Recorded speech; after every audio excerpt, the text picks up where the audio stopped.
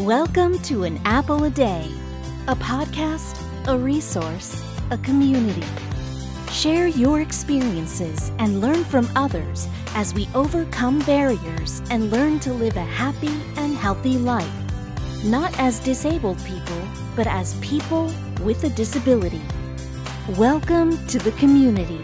Here's your host, Jimmy Apple. Hey, welcome to another episode of An Apple a Day. I'm your host, Jimmy Apple. How you feeling today, my friends? You feeling good? You feeling strong? You feeling better than you did yesterday? Excellent. You can't ask for better than that. We're following up today with part 2 of The Narcissist and a Person with a Disability.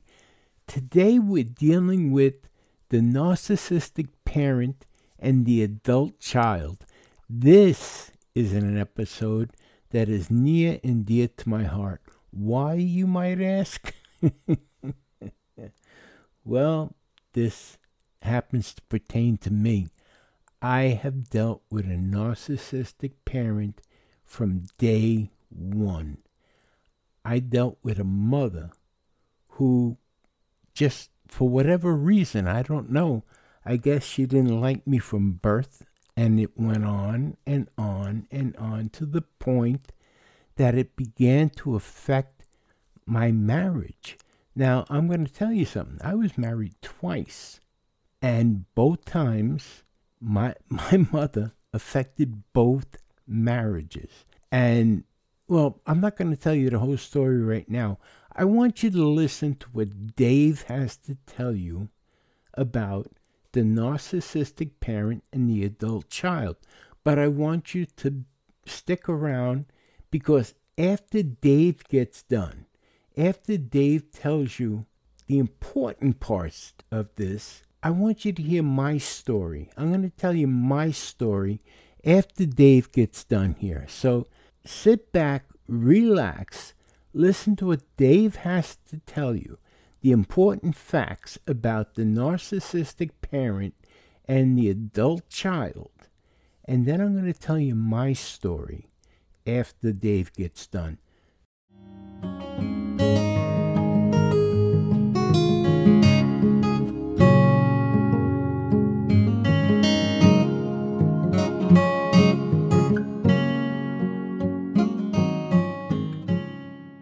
Hi friends, welcome to part 2 of The Narcissist and the Person with a Disability.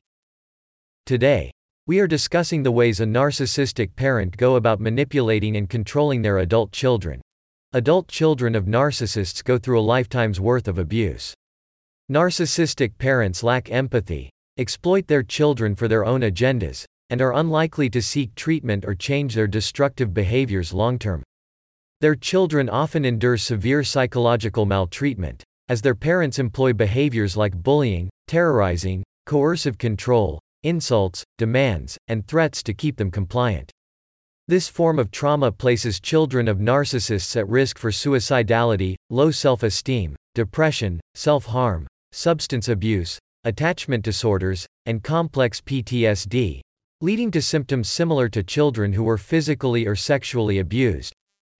If children of narcissists choose to remain in contact with their abusive parents, they will continue to encounter manipulation even as adults.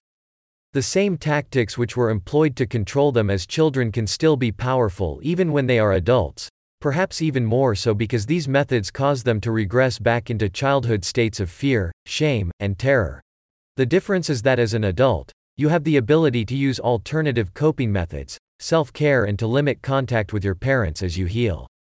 Here are 5 manipulation tactics narcissistic parents use to control their children, even as adults, and some self-care tips for coping.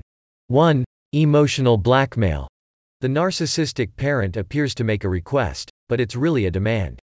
If you say no, set boundaries, or let them know you'll get back to them later, they'll apply increased pressure and threaten consequences to try to get you to acquiesce to them. If you still refuse, they may then punish you with sulking, passive-aggressive statements, a rage attack, withholding of something important, or even the threat of violence or sabotage. This is emotional blackmail. For example, your narcissistic mother may tell you that she would like you and your family to come over on the weekend for dinner. All the relatives will be there and they want to see you. Knowing her abusive ways, you tell her you can't make it this weekend because you have a prior engagement. Rather than respecting your wishes, she proceeds to talk about how ungrateful you're being and how all your family members are looking forward to seeing you and your children. You say no, and she hangs up on you and subjects you to the silent treatment for weeks. Know your rights and boundaries. You have the right to say no to any invitation or request, especially from someone known to be abusive. You have the right to protect yourself and any other family members who would be affected by your toxic parent's behavior. You don't have to give in to any silent treatments or tolerate rage attacks. You can allow your narcissistic parent to have whatever reaction they have from a distance. During this time, do not answer phone calls, text messages or voicemails abusive in nature. Do not meet with them in person to discuss. Your no is not a negotiation. 2. Guilt tripping with fear, obligation, and guilt. Fog. It is common for narcissistic parents to use fog, fear, obligation, and guilt on us to evoke the kind of guilt that would cause us to give in to their desires, even at the expense of our own basic needs and rights. For example, your narcissistic father disapproves of the fact that you're single and have no children. He tells you that time is running out to give him grandchildren. When you tell him you're happy being single, he lashes out in rage and despair, telling you, "So I am going to die without grandchildren? I am getting older and sicker every day. Don't you think I want to see my daughter start a family? Is this how you're repaying me for all I've done for you? What will our friends and neighbors think, to see an unmarried woman at your age? It's shameful and disgraceful. You're a disgrace to the family." Notice any guilt or shame that arises and realize it does not belong to you when you find yourself being guilt-tripped by a narcissistic parent. Ask yourself if you have anything to truly feel guilty about. Have you intentionally inflicted any harm upon your narcissistic parent, or are you simply doing what every human being has a right to do, live their lives through their own free will? You have a right to your choices, preferences, and autonomy, even if your toxic parent disagrees with those choices. You do not owe them an explanation for choices that have to do with your career, love life, or any children you may or may not have. 3. Shaming. Narcissistic, toxic parents shame their children to further belittle and demean them. This is actually quite effective, as research has shown that when someone feels flawed and defective, they tend to be more compliant to the requests of others. For example, your narcissistic parent begins remarking upon your career choices during Thanksgiving dinner, calling them reckless and irresponsible. Even though you are successful, financially stable and own your own home, they continue to nitpick in ways you fall short since you didn't choose the career they had demanded of you. They criticize your ability to provide for your family and to be a role model for your children. Acknowledge if you're having any form of emotional flashback when your parent begins to nitpick and shame you. It's important to notice if you feel you're regressing back to childhood states of powerlessness so you can learn to take your power back in the present moment rather than reacting in a way that gives into their shaming tactics. Let them know you won't be shamed, and that if they continue this behavior, they'll just have to see less of you. Recognize that this shame does not belong to you and remind yourself of how far you've come. You deserve to be proud of yourself, not ashamed. 4. Triangulation and comparison. Narcissistic parents love to compare their children to other siblings or peers in an effort to further diminish them. They want their scapegoated children to fight for their approval and attention. They also want to provoke them into feeling less than. For example, you get a call from your parents who tell you the news of your cousin getting engaged. Your toxic mother makes a snide comment like, "You know, your cousin Ashley just completed medical school and got engaged. What are you doing with your life?" Don't give in to petty comparisons. Label them as triangulation and realize it is just another way to undermine you. Switch the subject or find an excuse to cut the conversation short if your narcissistic parent engages in needless comparisons and disparaging comments. Notice if you have an urge to justify or explain yourself, and resist the urge to do so. Know that you do not have to waste your energy proving your accomplishments to people who are unwilling to acknowledge them. Spend time with people who do celebrate you and keep a list of what you're proud of to remind yourself that you do not have to compare yourself to anyone in order to feel successful in your own right. 5. Gaslighting. Gaslighting is an insidious weapon in the toolbox of a narcissistic parent. It allows the toxic parent to distort reality, deny the reality of the abuse, and make you feel like the toxic one for calling them out. For example, your narcissistic father leaves you an abusive voicemail late at night and 10 missed calls when you refuse to go out of your way to do something for him. Even though you've explained to him that it's inconvenient for you to do, he persists in punishing you for not complying to his requests and continues to harass you through the phone. The next day, you call him to confront him about his harassing behavior and he responds by saying, "You're making a mountain out of a molehill. I barely called you last night. You're imagining things." Those who are gaslighted in childhood often suffer from a persistent sense of self-doubt in adulthood. Rather than giving into your conditioned sense of self-doubt, begin to notice whenever your narcissist parent's falsehoods do not match up with reality. When you experience an abusive incident, document it and work with a therapist to remain grounded in what you've experienced in both childhood and adulthood rather than subscribing to the toxic parent's version of events. Track if there's been a pattern of gaslighting in your relationship with your narcissistic parent and act accordingly with what you've lived through, rather than what the abusive parent claims. Remember, the more you resist abuse amnesia, the more likely you'll be able to protect yourself and avoid being exploited or taken advantage of by the toxic parent. Remember, you don't have to tolerate the harmful behavior of dangerous people, even if they share your DNA. Are you dealing with a narcissistic parent? If so, you have my sympathy. I hope this information helped in some way. I'm gonna pass this back to Jimmy. Enjoy the rest of your day. Hey, thanks, Dave. That was very interesting. Very, very interesting. You know, being the child of a narcissistic parent is probably one of the hardest things that we would have to go through. Having a disability and being the child of a narcissistic parent is twice as hard. Trust me, I know. This comes from experience. Growing up in that type of environment was hard enough. But being an adult and still being in that environment is twice as hard. As I said, I was married twice. The first time I married a high school sweetheart, we were planning on getting married in the church that we attended. Actually, we went to that grammar school, and we went to that church to get married. And my mother, the dear, sweet woman that she was, called the church. She actually called the church and told the priest that she believed we weren't ready to get married. We were 19 years old at the time.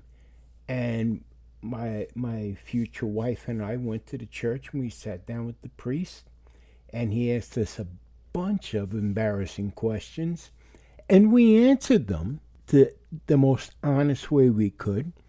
And we spent a few hours with him, and then he turned around and he said, "I'm sorry, I can't marry you." And I said, "Why? We've made all our sacraments here in this church.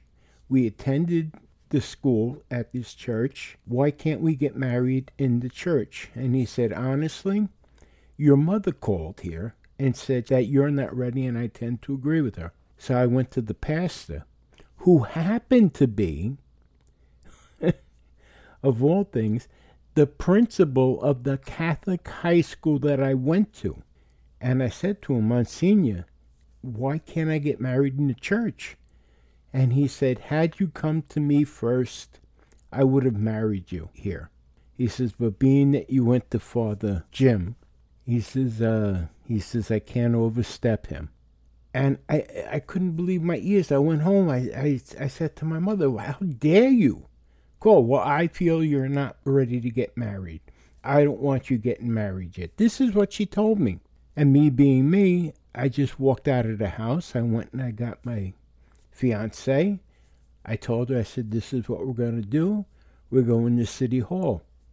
City Hall's not open on Saturday, so we'll go on Friday." She didn't believe I would do it. I already had an apartment. I wasn't living at home at that point.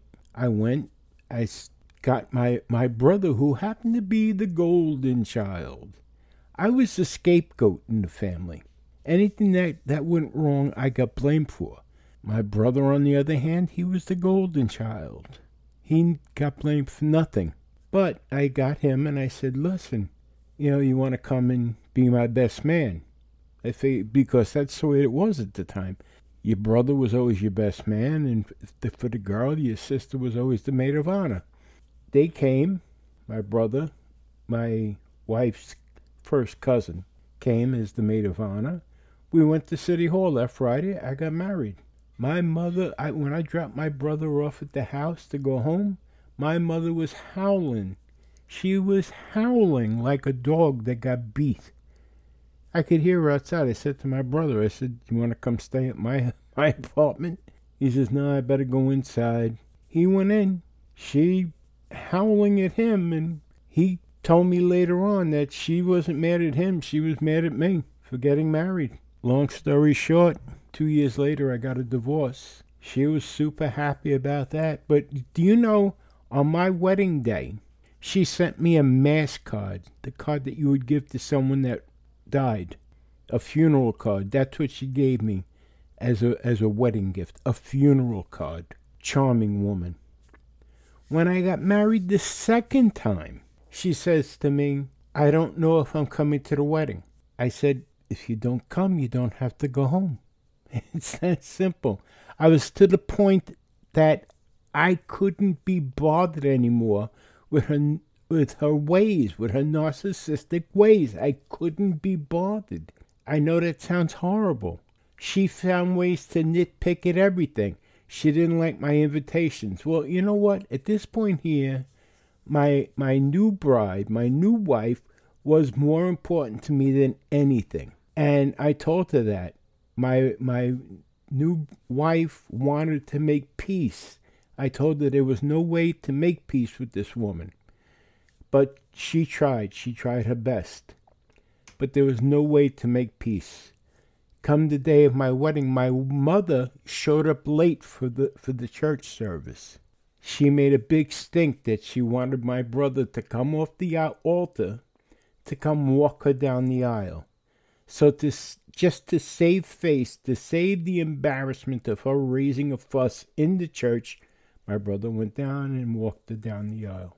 But she came late. She invited her friends to my reception, who dressed like they were going to the corner to hang out. Yeah, this is my mother. They got so drunk they're doing the can-can dance at the reception. An embarrassment. But this is okay because it was my wedding. Her gift to me at my wedding was a set of dishes. Not china, not fine china or anything like that. Just a set of dishes. Anyway, less than a year into my marriage, my mother had walked out of my birthday party because she felt that my new in-laws were ignoring her at my apartment. She made a stink with my wife because my wife was pregnant and she felt like she should have cooked Thanksgiving dinner. Stupid bullshit things, little nitpicking things. But it came to a head at one day. And she called my wife, and I quote, an unsociable bitch, and told me that I had to choose between my wife and her. Which one was it going to be? I just looked at her. I said, you got to be kidding me. What are you kidding? She says, you got a choice. You can choose me or your wife. If you choose me, you're in my will. If you choose your wife, you're out of my will. Now, I told her at that point, I never got anything from you while you're alive. I don't want anything from you while you're alive.